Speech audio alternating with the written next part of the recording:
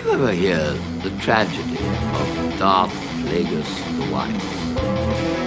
Darth Plagueis, the Dark Lord of the Sith, so powerful and so wise, he could use the Force to influence the midichlorians to create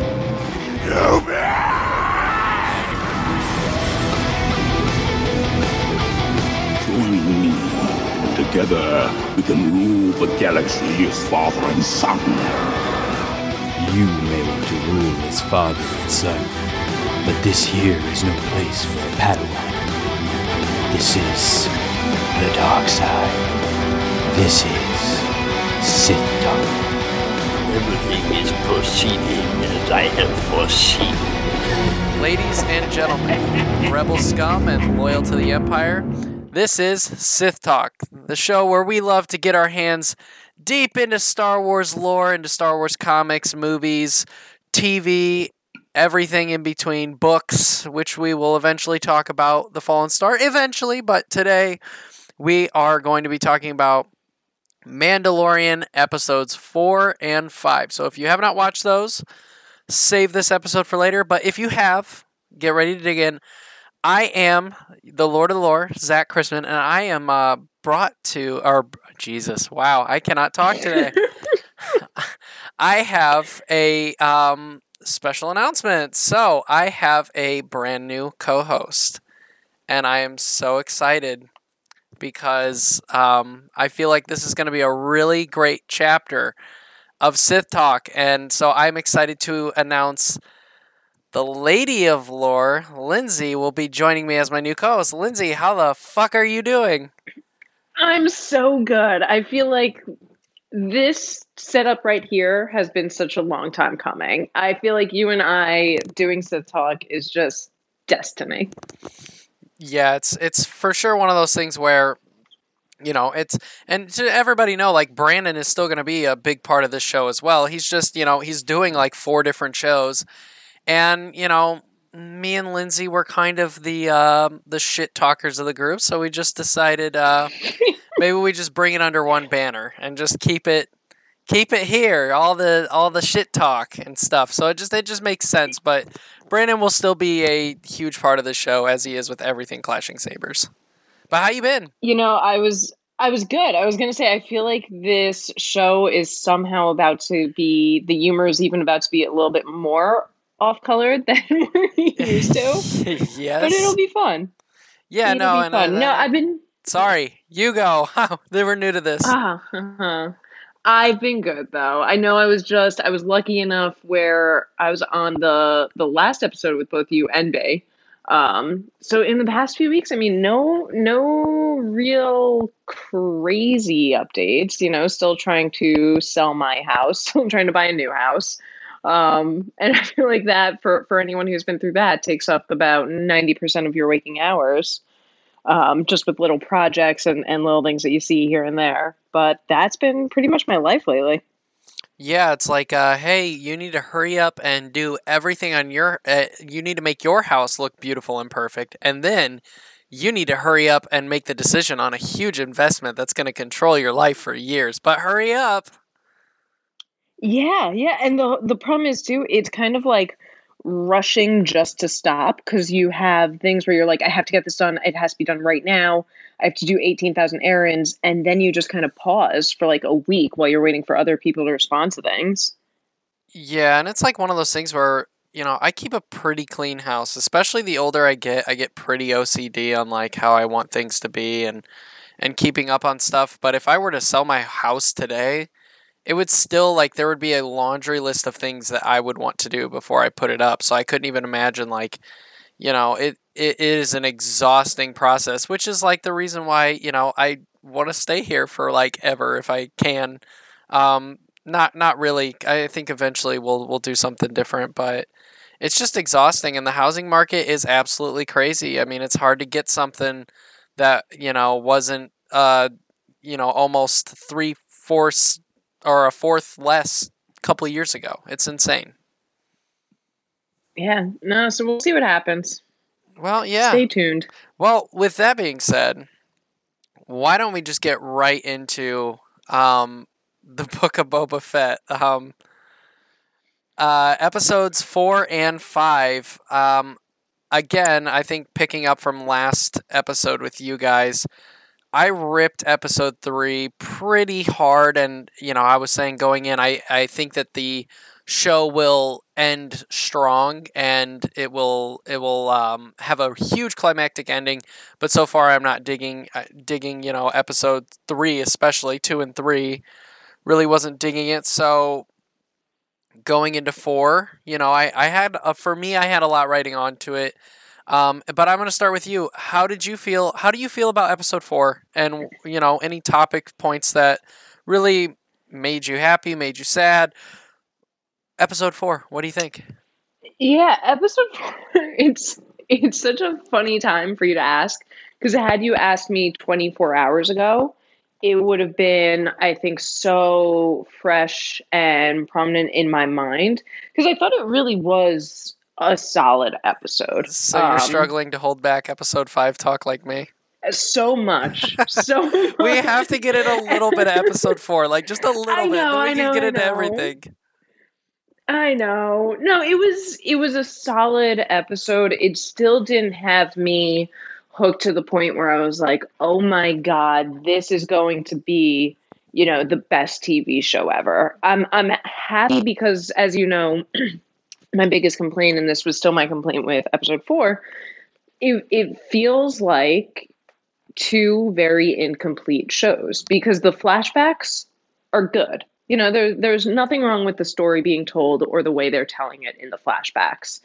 The present day stuff, really good. And I think the present day stuff is really getting much better every single episode. And that's why I'm so conflicted, because as much as I'm enjoying it, I hate that it's only 15 to 20 minutes, and then all of a sudden we're shot back.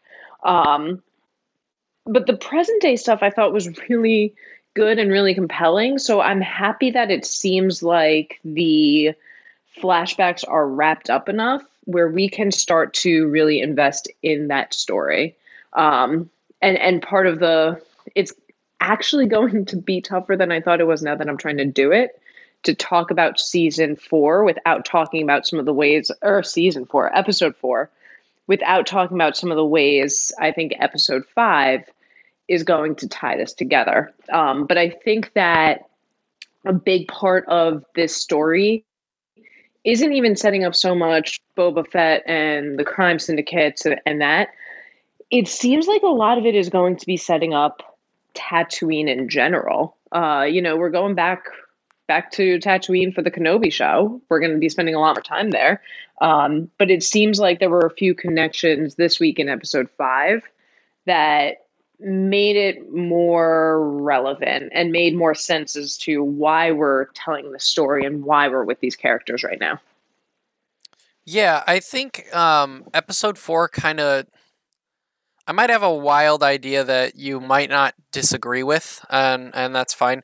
But episode 4 made me realize that this show, and I said it on the last episode, that this is much more like a Western style where they really they make the build up until it just all, this is shot like a classic Western. The build up, and then it all comes crashing into a huge suspense that just never stops. That's Westerns.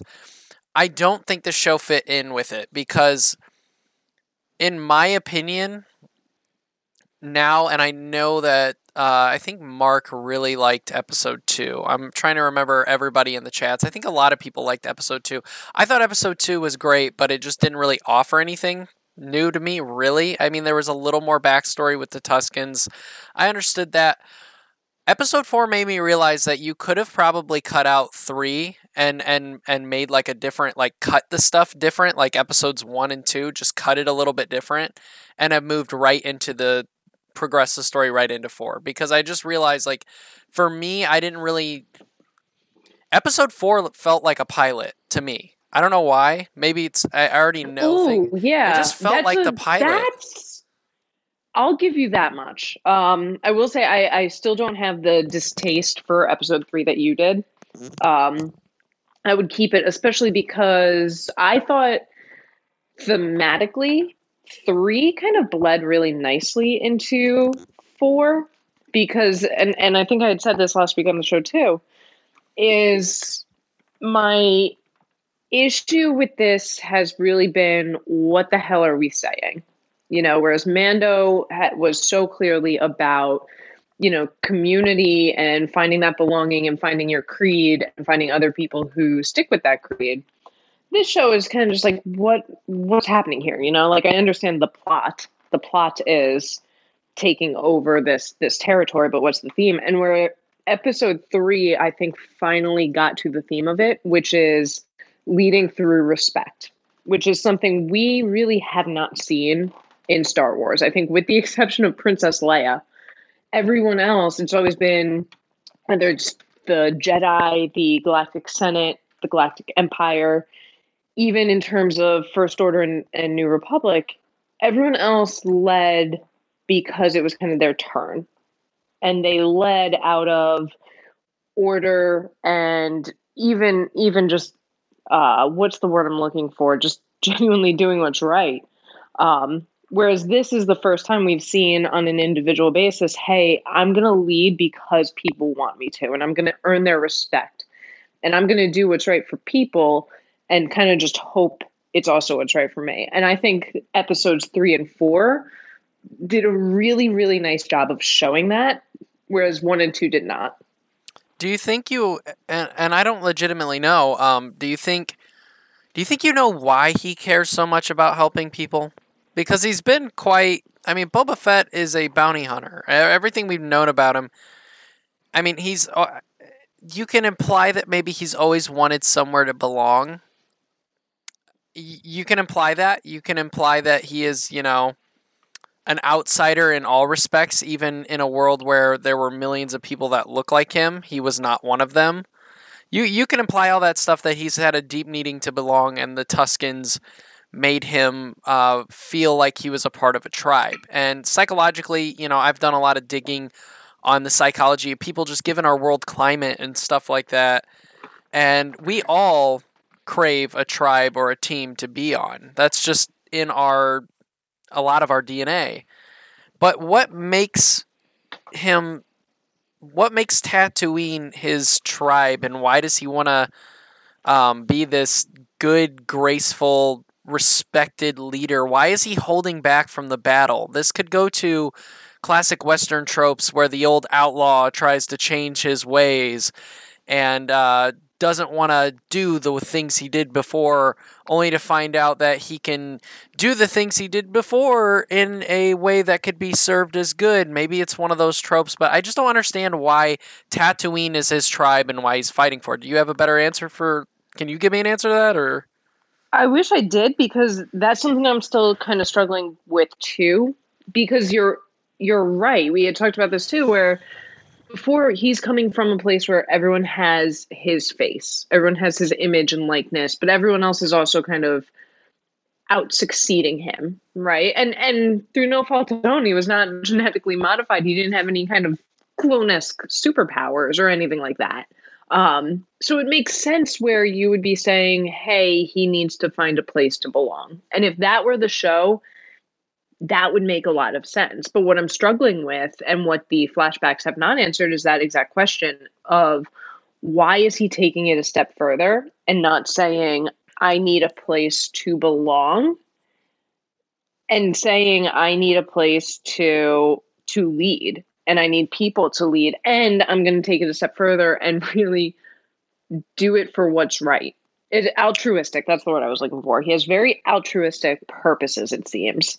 I would actually like to see him be a little bit edgier, not in terms of his fighting or anything, but a little bit edgier in terms of, hey, I want to make a lot of money, or hey, I want to have a lot of power, and my method of doing that is going to be altruism, not I am here to be a complete Boy Scout and I am here to be completely altruistic.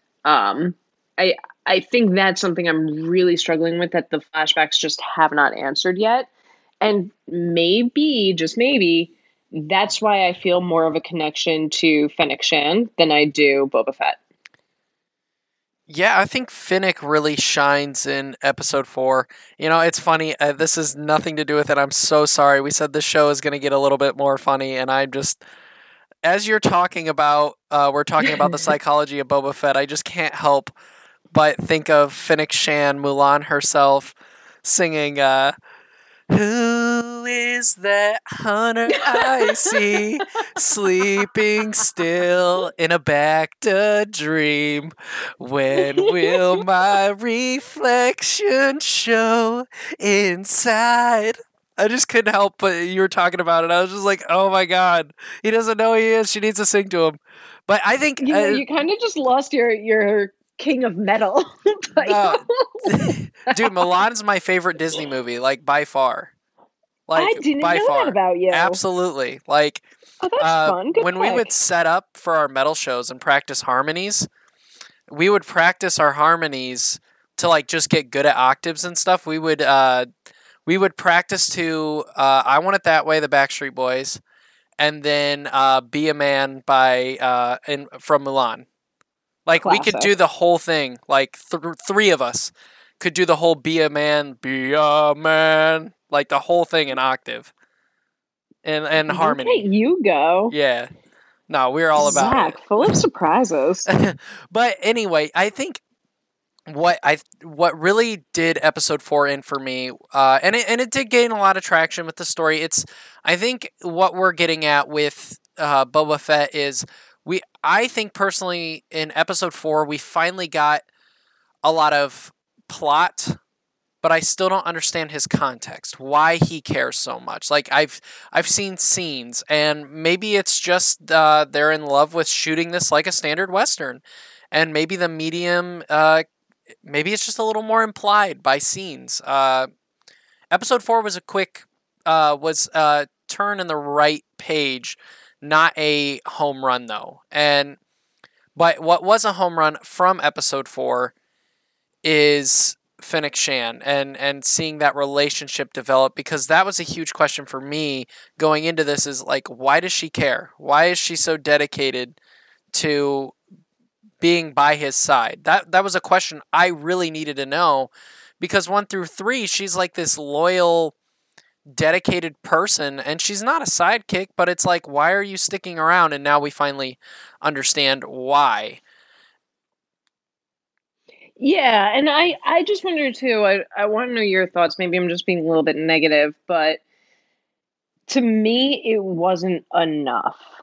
I don't think that the arc that we saw in the storyline we saw was truly enough where she has or he has her complete loyalties right now. I think that she would be, based on the character we know, she would be very open to that idea of, hey, if I stick with this person, I can get a lot more. You know, I might take a quick hit. I might not have the lifestyle I was used to, but eventually, yeah, I'm going to make more money. I'm going to have more freedom, and I'm going to maybe even be in that position of power. I could see those being really compelling motivations for her. And then whereas over time, he earns her complete and utter loyalty. I just think that the arc that we saw was too quick for her to go from, yeah, I'm just going to pay my debt and then be out, to, I paid my debt, here's my lifetime of service. I would agree with that. And I also really Yeah. didn't, it fit, but I didn't need to see how he got Slave One back. That was just like, okay, I don't need all these details. It just like, it kind of felt like one of those interlude chapters of Aftermath. It's just like, oh, cool. We finally figured that out. Yeah, it's interesting, but you're right, I don't need it. I think what made episode 4 really good for me was the relationship with Finnick and kind of seeing that change. And then the last 10 to 15 minutes at the table, the crime syndicate, where he invites all the crime bosses over for a little conversation about what we're going to do with the Pikes. And the suspense of that was really well, even though... it was a very good shot, and I think it served... I enjoyed it a lot. But even then, it's like we didn't learn anything new. Like, they didn't said, "Oh, bro, we That to won't." me should have been the episode. Like that shouldn't have been the last few minutes. That should have been not just the episode. That scene and things like that should have been the entire series to date, in my opinion. No, I completely agree with that. I once you started getting to the crime portions of this series, that's where I'm really locking in very quickly, locking in, even when it's from flashbacks that I'm kind of questioning why we're doing it, why I need this, why this context serves this story. Like, I get, it serves the relationship between Fennec and him, but the flashbacks, I'm like, as I'm watching them, I'm thinking, why do I need this? And then they do serve a purpose, but that's what I'm thinking. And then when we get into the crime stuff, I'm like, oh, okay, I am here. Like, I'm all here for this dinner table meeting, and that Rancor popping up in the middle was an amazing flex. And that kind of leads into the conversation of episode 5, which they hint, he says, she says, how much credits do you have? And he's like, credits is not a problem. We need muscle. And she's like, well, you can buy muscle. And it's heavily implied like the Mandalorian is coming. And that was my biggest fear. And before I watched this episode, I seen like everybody not giving spoilers, giving it a thumbs up. I knew Mando was going to be in it. Like, it was going to be a thing. Because it ended on his theme song, though, too. Right, for sure. Like, I knew he was going to be in there. And that's what really made me, like, fear the show. And I think this show is still going to be a success, but I'm pretty sure my thoughts are going to be correct that the way the writers wrote this show, Boba could not stand on his own 2 feet with his show. He needed Fennec and the Mandalorian to make his show great, which should have not been an issue because I feel like there was plenty of directions you could have went with Boba Fett, but ultimately the show is going to end on a really high note, but in my opinion, it will not be because it was a Boba Fett standalone show. It seems more and more like this is a jumping off point for other things, whether it is something along the lines of bringing the Pikes back, bringing the whole kids back, or now after today, more likely where this is a way where we're going to start to understand more about the Mando, more about the Darksaber, and I really did see some connections to what I'm assuming is going to be Kenobi too. Yeah, wow, okay. Okay, so where okay, so I'm not gonna lie. So episode 5, I'm just gonna preface with, because there's so much to go into that, we're gonna be unpacking this the rest of the thing and have to even cut each other off on this one, because there's just so much to unpack on this one. I will say that I absolutely loved this episode of The Mandalorian. I thought it was so good. Like, and you think I'm not slipping. This was a Mandalorian episode. This had nothing to do with Boba Fett. This was Mandalorian sneak peek, and I'm fucking here for it. But at beginning of the episode, I was like kind of annoyed. I had to rewatch it now, seeing the full episode, because the first 5 minutes I was super annoyed that I was like, man, we needed Mandalorian to make this show like great. And so like I had to kind of like work around my mood, because I mean there was a lot of stuff happening and it was amazing. I was enjoying it, but it really kind of hit that home for me that like, wow, The Mandalorian is just on another level of a show, and I feel like we've been trying to watch something and trying to find enjoyment in Book of Boba Fett, at least for me. I'm not speaking for everybody, and clearly I'm probably in the minority of the Clashing Sabers crew on how I feel about it, but it's just I had to completely rewatch it. What concerns me more though is I get the impression after watching this episode and seeing the point of this episode, and like let's just say it. This episode was, I would say, 30 to 40% accomplishing what, in my opinion, and I like this episode a lot, But in my opinion, the Trials of the Darksaber did so much better in Rebels. And that is explaining to everyone what the Darksaber is, why it's important, and how you win it. Let's talk about that too, because I do think that this was also a jumping off point for the Ahsoka show. So we'll get into that in a second. But I'm gonna let you just take the lead on this one because you sound like you know where you're going with this stuff. So I'm gonna take the back seat and let you do it. I'm going in like 8 different directions, so I'm going to need you to remind me if I didn't hit all of them. I'm fucking here for it. But for this one, what concerns me is they seem to do this because they realize that I would say 85 to 90% of people watching Mandalorian do not understand what the Darksaber truly is. And they need to drive that point home. So this way, season 3 of Mandalorian is more compelling. I think that because they did it here and because they tied this in, they thought that the mainstream media of Star Wars would be really following and really invested in this show the same way they were Mando. And they were going to get most of the viewers of Mando to this point where they are 5 episodes into Boba Fett and invested. I don't see that happening. Other than Star Wars fans and people invested like us, I don't really know people who are watching the show. I don't. Do you? Actually, I do. I have been hearing a lot from coworkers keeping up with Book of Boba Fett. And it's like one of those awkward things where they're like, coworkers have been really excited to talk about it.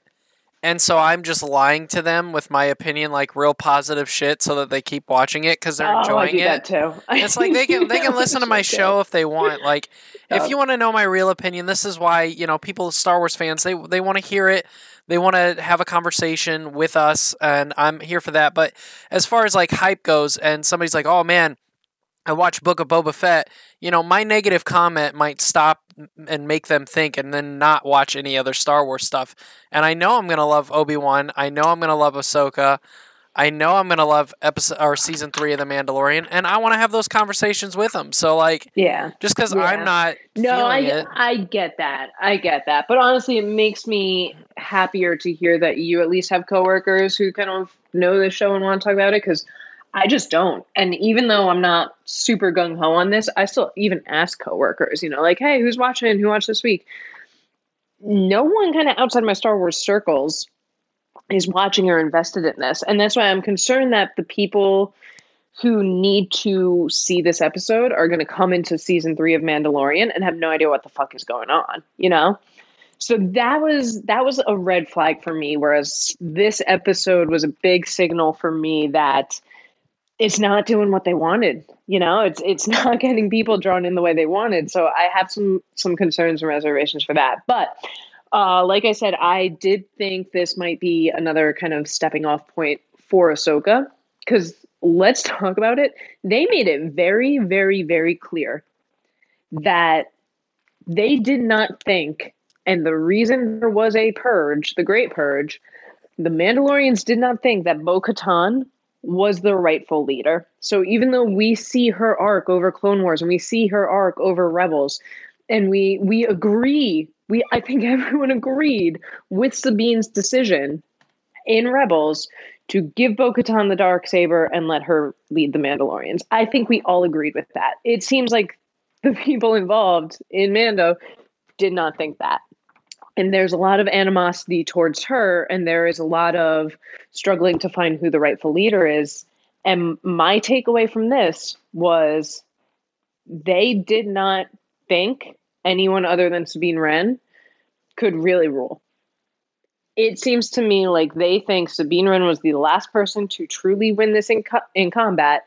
She should have this. This is her title. I think anyone else is going to have to literally take it from her in combat. Even if she throws it, fine. But everyone's saying Sabine's going to be in Ahsoka. Sabine's going to be in Ahsoka. I agree with that. I just think that after this, it's going to be in a very different way. I don't think it's going to be a buddy cop show of let's go find Dez. I think it's going to be Mandalorian teams back up with Ahsoka. Somehow, I'm sure she is somehow still involved with Grogu. But I could see him jumping back in with Ahsoka to get to Sabine to say, you're still our rightful ruler. You either need to come back and lead, or someone's going to have to take this title from you. Whether it's him or someone else, I don't know.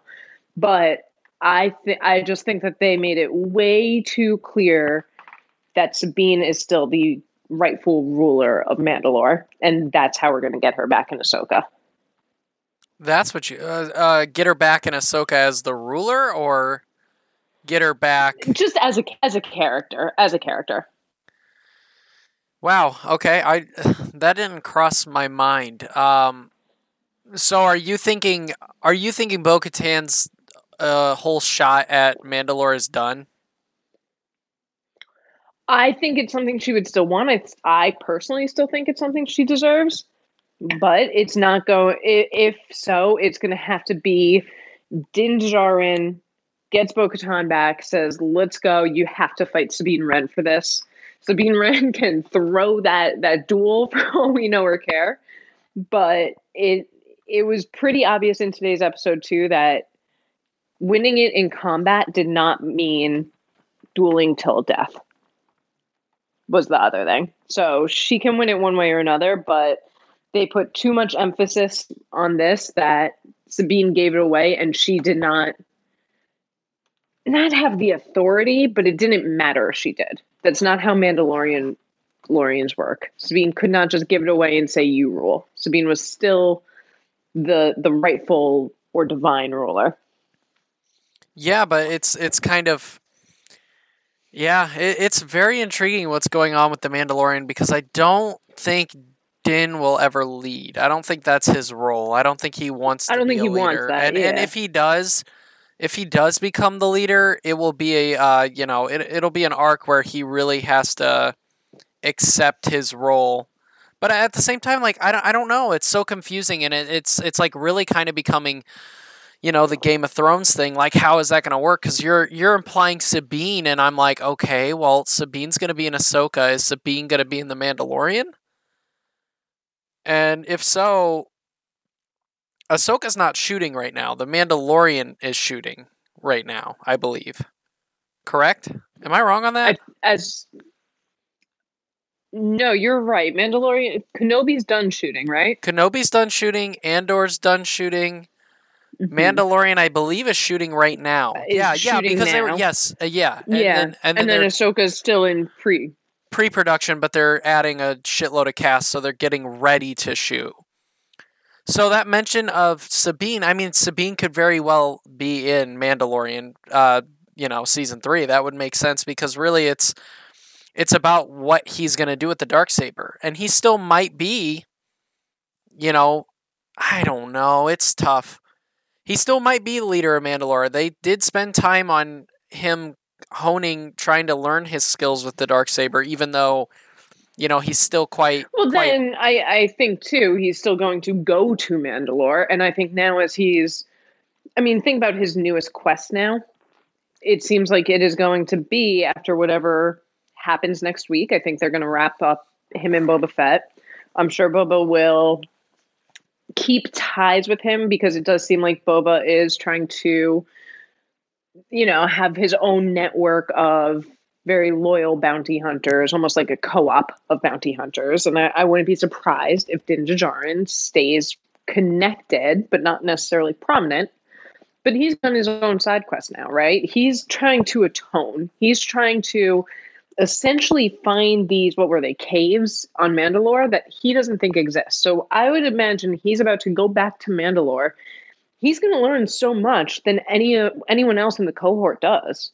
He's going to be exploring and really understanding Mandalore, the planet, and God only knows then what he's going to learn about Mandalore, the people. So maybe in this new quest, he will realize he has this want and this need to lead them, and he would be deserving of it. But he would also have to learn, the real, I guess not the real Mandalorians, but the best thing about his arc with this episode is he kind of had to walk away from Death Watch. And hopefully that broadens his horizons on what a Mandalorian is. I mean, there's multiple different clans and stuff like that, but like I don't think anybody thinks he's gonna stick with Death Watch long in the long run. Like he say he becomes leader, he's not gonna be like the happily ever after of Mandalore is not gonna be with Death Watch. They're radical. They have old rules, which are fascinating, and I'm still waiting to see where they're going to go with that, but I think he's definitely got to get in with Sabine Wren. He's got to learn more about the culture. He learned a lot in season 2 from Bo-Katan alone, and while I think that Bo-Katan's going to have a heavy part in season 3, I'm here for it. I absolutely love Katie Sackhoff. But I think that relationship's going to be a little bit jilted and complicated because he has what she wants, and he is an outsider that hasn't been trying to fight this fight for years, but he has what they need to unite Mandalore. Yeah. But you know what, too? Maybe this is why, because as much as I love this episode, my struggle with it is, why is this episode 5 of the Book of Boba Fett? And I think that if next week, him and Boba connect, this could be the perfect way to tie it together while still putting a nice little bow on season 1 of Boba Fett. Because if we're sitting here and we're saying, hey, look, the theme of Boba Fett is, if you agree with me, I do think this is the theme, it's being deserving of the title of ruler and how you use it.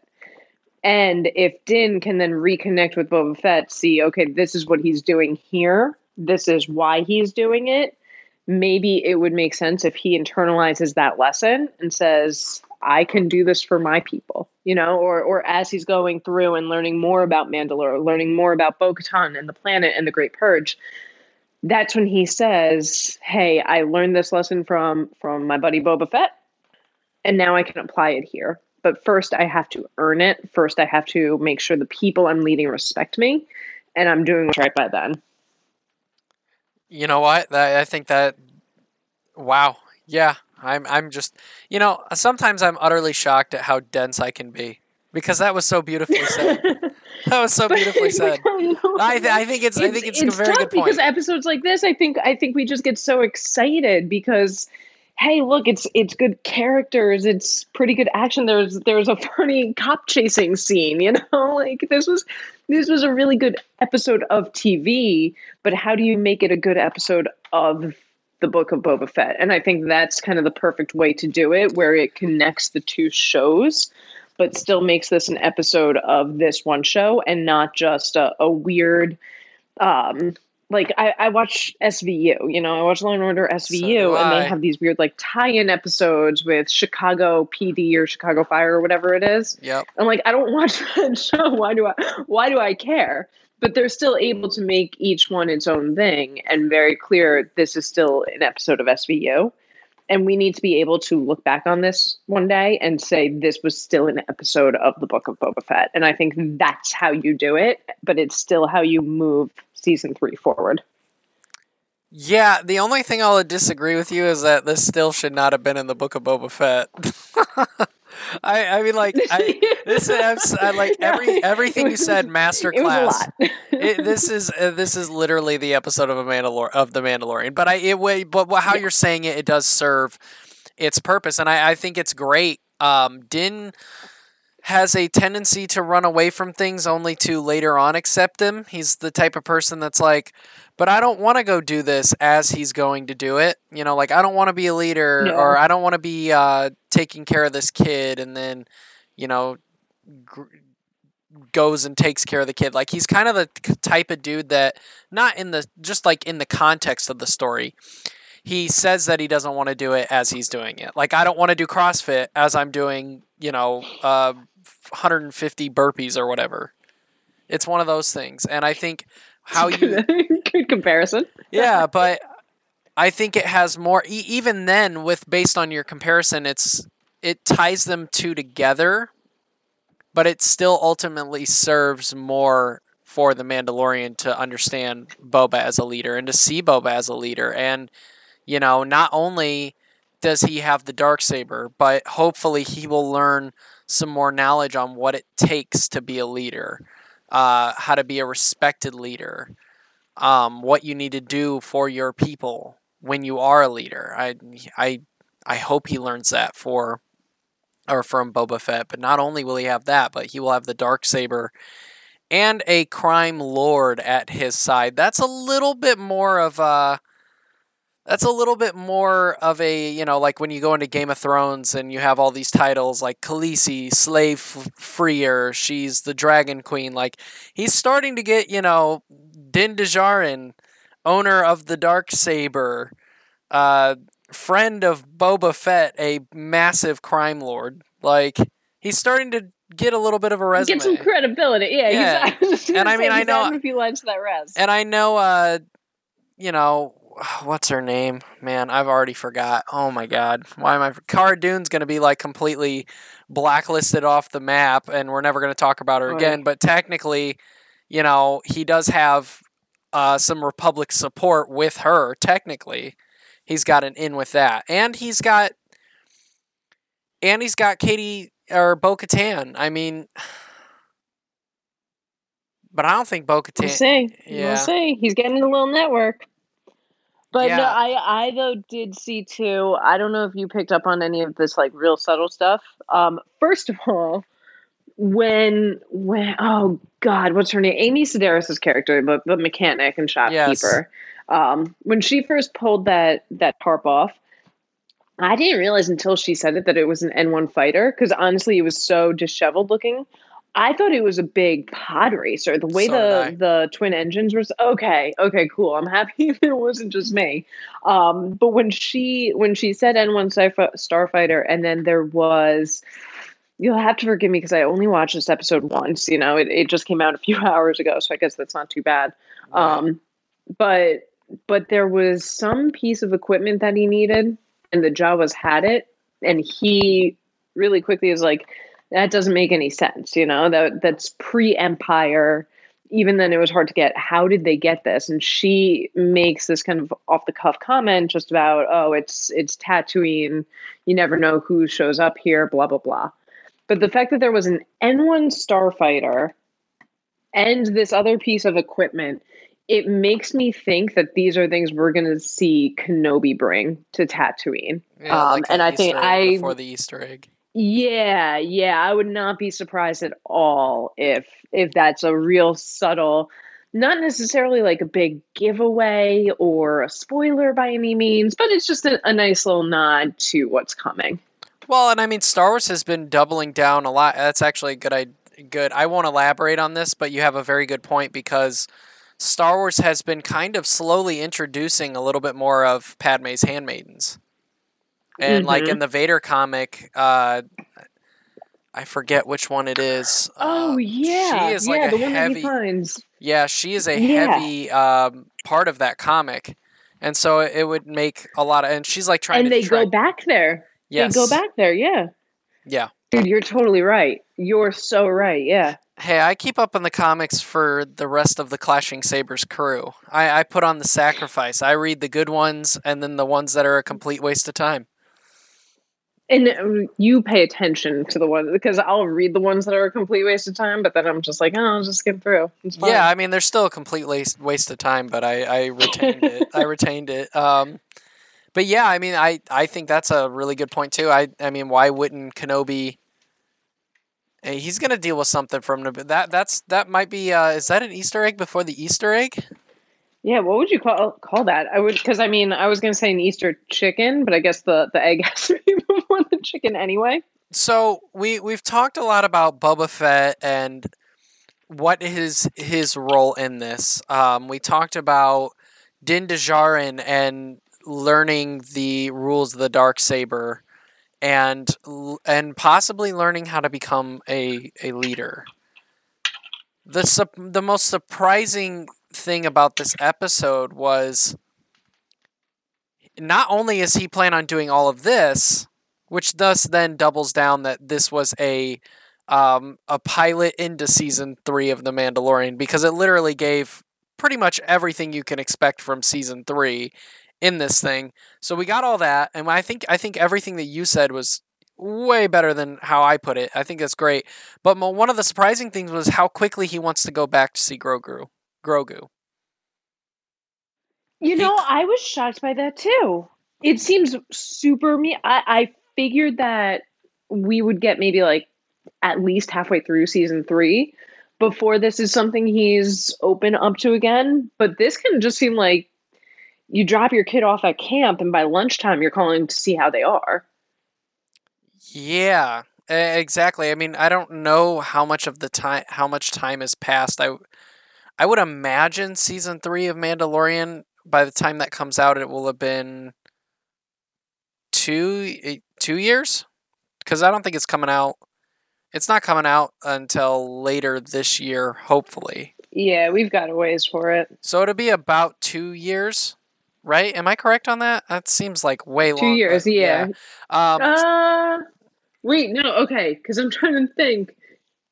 Dude, it might be 3 years. I think season 2 was 2019. And I only said that because I'm pretty sure season 2 was 2020. It was like the only thing that happened. If I was in an office for it.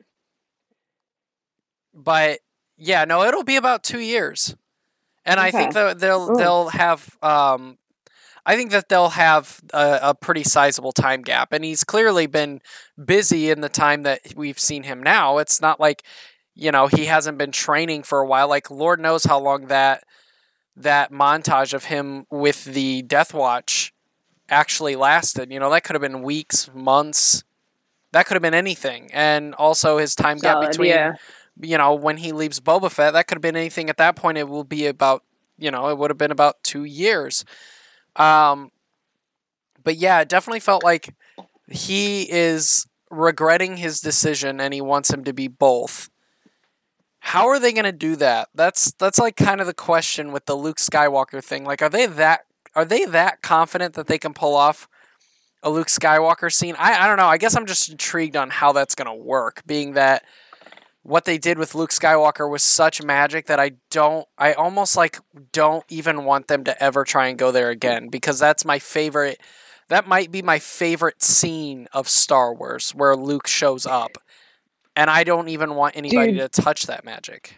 Good question.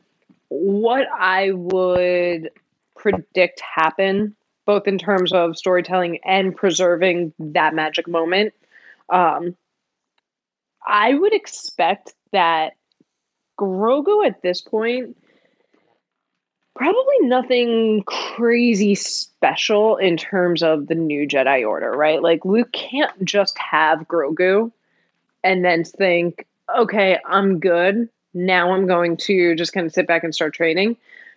I'd imagine he's still kind of going out and recruiting, right? And he's going to have different temples, different training facilities, whatever it is. But I don't think at this point it's going to be like, here's Luke, Grogu, and 10 other kids. I think it's going to be more of either an already established what's the word I'm looking for again? More of an already established group and really well built out, or Luke is still going to be recruiting, where Luke doesn't necessarily, when Din goes back and he reconnects with Grogu, maybe it's a different, again, to use a camp analogy, kind of like a different camp counselor, and the camp director is just not there right now, Possibly, or maybe Grogu is Luke's first student ever. Who knows? I don't. That doesn't sit right with you? I don't think so. Just because in the aftermath interludes, we get at least one off the top of my head where Luke is already going out and recruiting multiple people. Yeah, that's true. And I get the impression this kind of takes a little bit after, but that's why even if he is the first student, he's still going to have to go then and recruit more. So whether he's out recruiting or out with like a different group or on a different mission, but I don't think we have to believe at this point in time that it is just Luke with Grogu as his one apprentice and they are always together and always attached. What if it's Ahsoka? Ayo, no, I'm just kidding. But once again, I think all of your ideas are are bouncing off a lot sharper than mine are. Because I think that'd be a great way to get around it, because I really don't want to see Luke Skywalker again in this show. I mean, I really don't. Yeah, not because it wasn't done. That's a valid. It's just like, dude, you hit the home It's run. because it was done so well. Yeah. Yeah, you hit the home run. I don't want to see that again. And I really like your idea, because I think it would give me, I could really spend some time looking at a set of a new Jedi Order, and him going to pick up Grogu from daycare at the new Jedi Order. Oh man, I could really look at all those stills and just look at every single detail of every single thing. Oh yeah, especially I think that would be a perfect way to do it too, because I don't think Din would necessarily like stumble upon that and be so enthralled and want to learn every single thing he can about this new order and about the training facilities and what they're going through. I think he would just be more of like a, hey, I'm here, let's go. Whereas the story itself doesn't need to linger there, but the fans can, right? Like we can have our moments of pausing the screen and looking at the set design or listening to Absolutely. interviews with the actors and what Jon Favreau had in mind and why he picked certain things. Like that would be really cool for fans, but we don't necessarily need, a 40-minute Mandalorian season 3 episode of him going through and learning all about And the Jedi see, Council, this is the new Jedi Order, bathroom. This is where the young kids take big force Exactly. shits. And what they do is they poop, and then they have to use the force to flush the toilet themselves, or they can't leave. This And is the that is dry. the class. This is where they pump the green milk from the tit of the cow. That is the exact montage that Din would help us avoid. It's like a weird episode of Rick and Morty. But yeah, but yeah, it's funny because now it's kind of weird, because now I can't help myself but just want to keep thinking what's going to happen in Mandalorian. It's so bad. I feel so bad and I'm so excited. I'm very excited for episode 6 of Book of Boba Fett. Like I haven't been more excited about the show than even before it premiered. Like I'm way more excited to see this. But now it's just, you introduce the Mandalorian and it's like the warm blanket. Like halfway through this episode, I just couldn't help but, even though it's not like Luke Skywalker shows up in this episode, it just felt like the warm blanket that I needed in life, that I needed in Star Wars. I feel like we've been kind of looking for something that feels familiar, but not familiar in like nostalgia way. Yeah, and it just felt like coming home, Yeah, it just felt really good to have this episode. My question to you, and this probably be my final question. What do you think is in that little wrapper, and how beautiful was that cinematography to have her have wrapped it so that it looked like him in the actual wrapping? So good. Bryce Dallas Howard hit it home on that one. Oh yeah. Okay, actually, I'm really happy you brought her into this, because she is something else. Just she really and truly, she's underrated. Has absolutely floored me. She is, and I hope she stays behind that camera. I really like her as an actress, but she has a gift, man. She really has a gift. But in terms of what I think is in there, I do think it is going to be that Mudhorn sigil. Yeah, I think so too. But yeah. I also like that they're not showing us it. But I also want to know what he did with all the other Beskar, because part of me, Yeah, there was a lot. There was a lot more than that one little package. Yeah, I think they jacked it from him. They said, "Nah, here's tribute. You got to pay the piper. We Death Watch. We just all around suck." It's more of a commune than anything else now. A little part of me forward for someone else's. Yeah, a little part of me thought he was gonna give him the shell of a lightsaber hilt or something. That was a little too Star Wars Legends fan of me. Where everybody gets a lightsaber hilt. I was just like, man, a Beskar lightsaber hilt would be pretty sick, because that would be really nice. You can't cut it in half, Dad. It's super convenient. I mean, it seemed a little bit too small for that, though. No, absolutely. But part of me wanted that to happen. But that would have been nice. Yeah. Yeah, No, overall, I'm going to go with some kind of Mudhorn sigil. Yeah, I think you're probably right. Man, I just can't believe how Bryce Dallas Howard is really growing as a director. And there's a lot of actors that do a really good job falling into direction. I mean, Ben Affleck, he became an award-winning director when he moved and made the switch, and a lot of his movies are critically acclaimed. And I think some of the coolest episodes from season 2 was from the guy who made Ant-Man and Bryce Dallas Howard. I think she's clearly growing, and she definitely knows how to tell these stories that have action with purpose and heart in every single form of it. I think she just gets storytelling so differently because, like, even this episode alone, I get that it's Mandalorian, but you use the director from The Mandalorian to direct this episode, and it just felt like everything clicked. Nothing felt clanky or like it was adjusting. This all felt super smooth. I mean, it just felt like really, that's why it's not even a question to me. This was an episode of Mandalorian, but yeah, and I mean, to her testament too, I think I realized that she was not just a little flash in the pan or anything.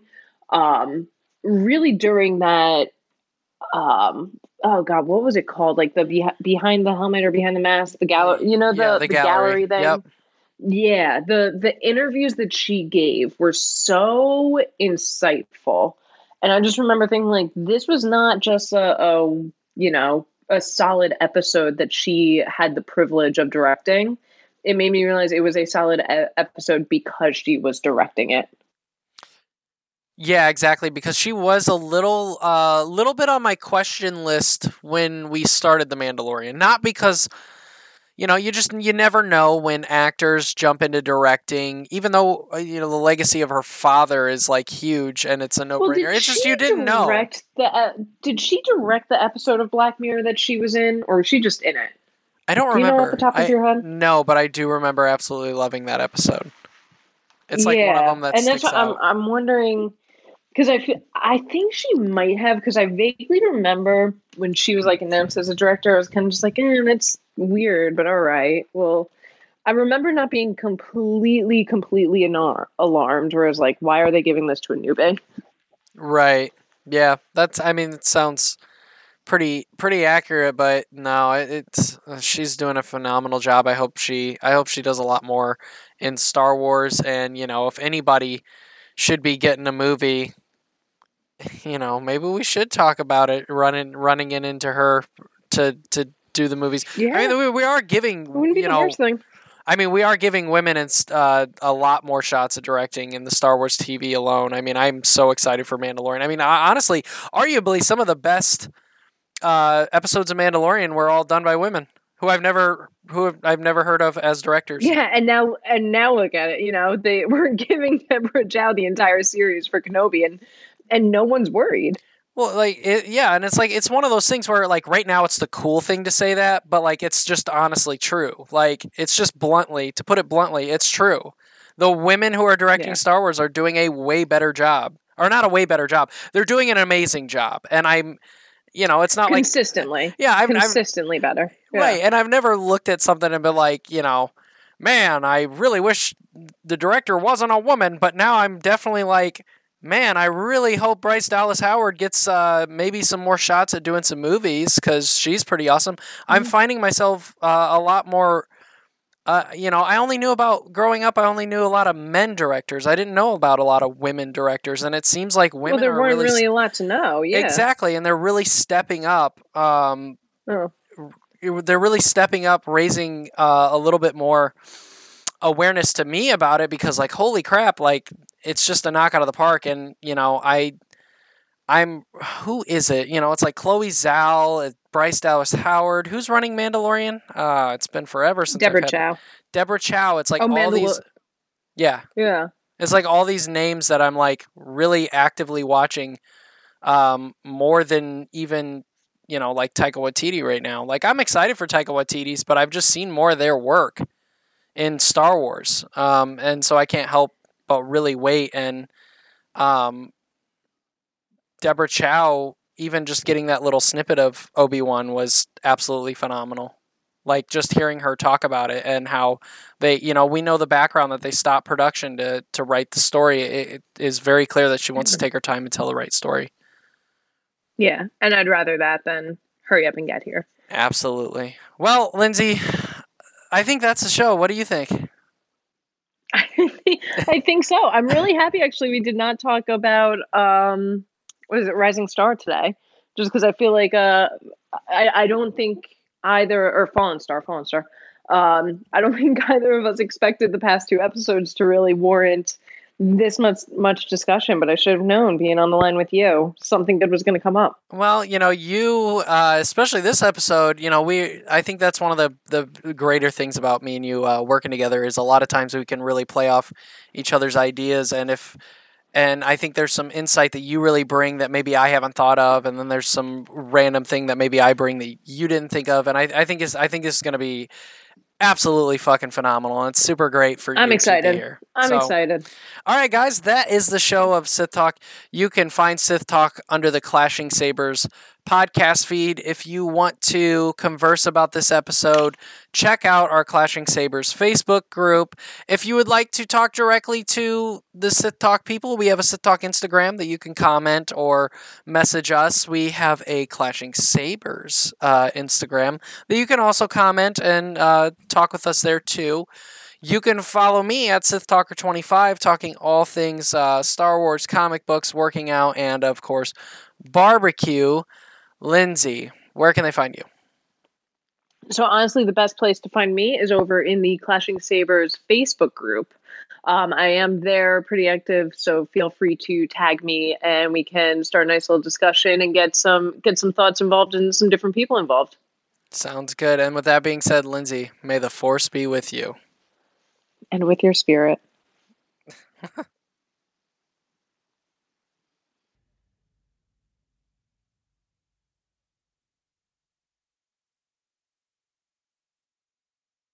Hey, looks like you're done talking Sith. Who? Oh, Scion, the bartender. Yeah, he's gone down a couple levels. You're gonna venture down there? Well, there's a few things you should know before you go. Sith Talk, all the Clashing Sabers network, they ain't associated with Disney, Lucasfilm, or any of their subsidiaries. All these licensed sounds and whatnot all belong to whoever the hell they belong to. We just use them here for entertainment and educational purposes.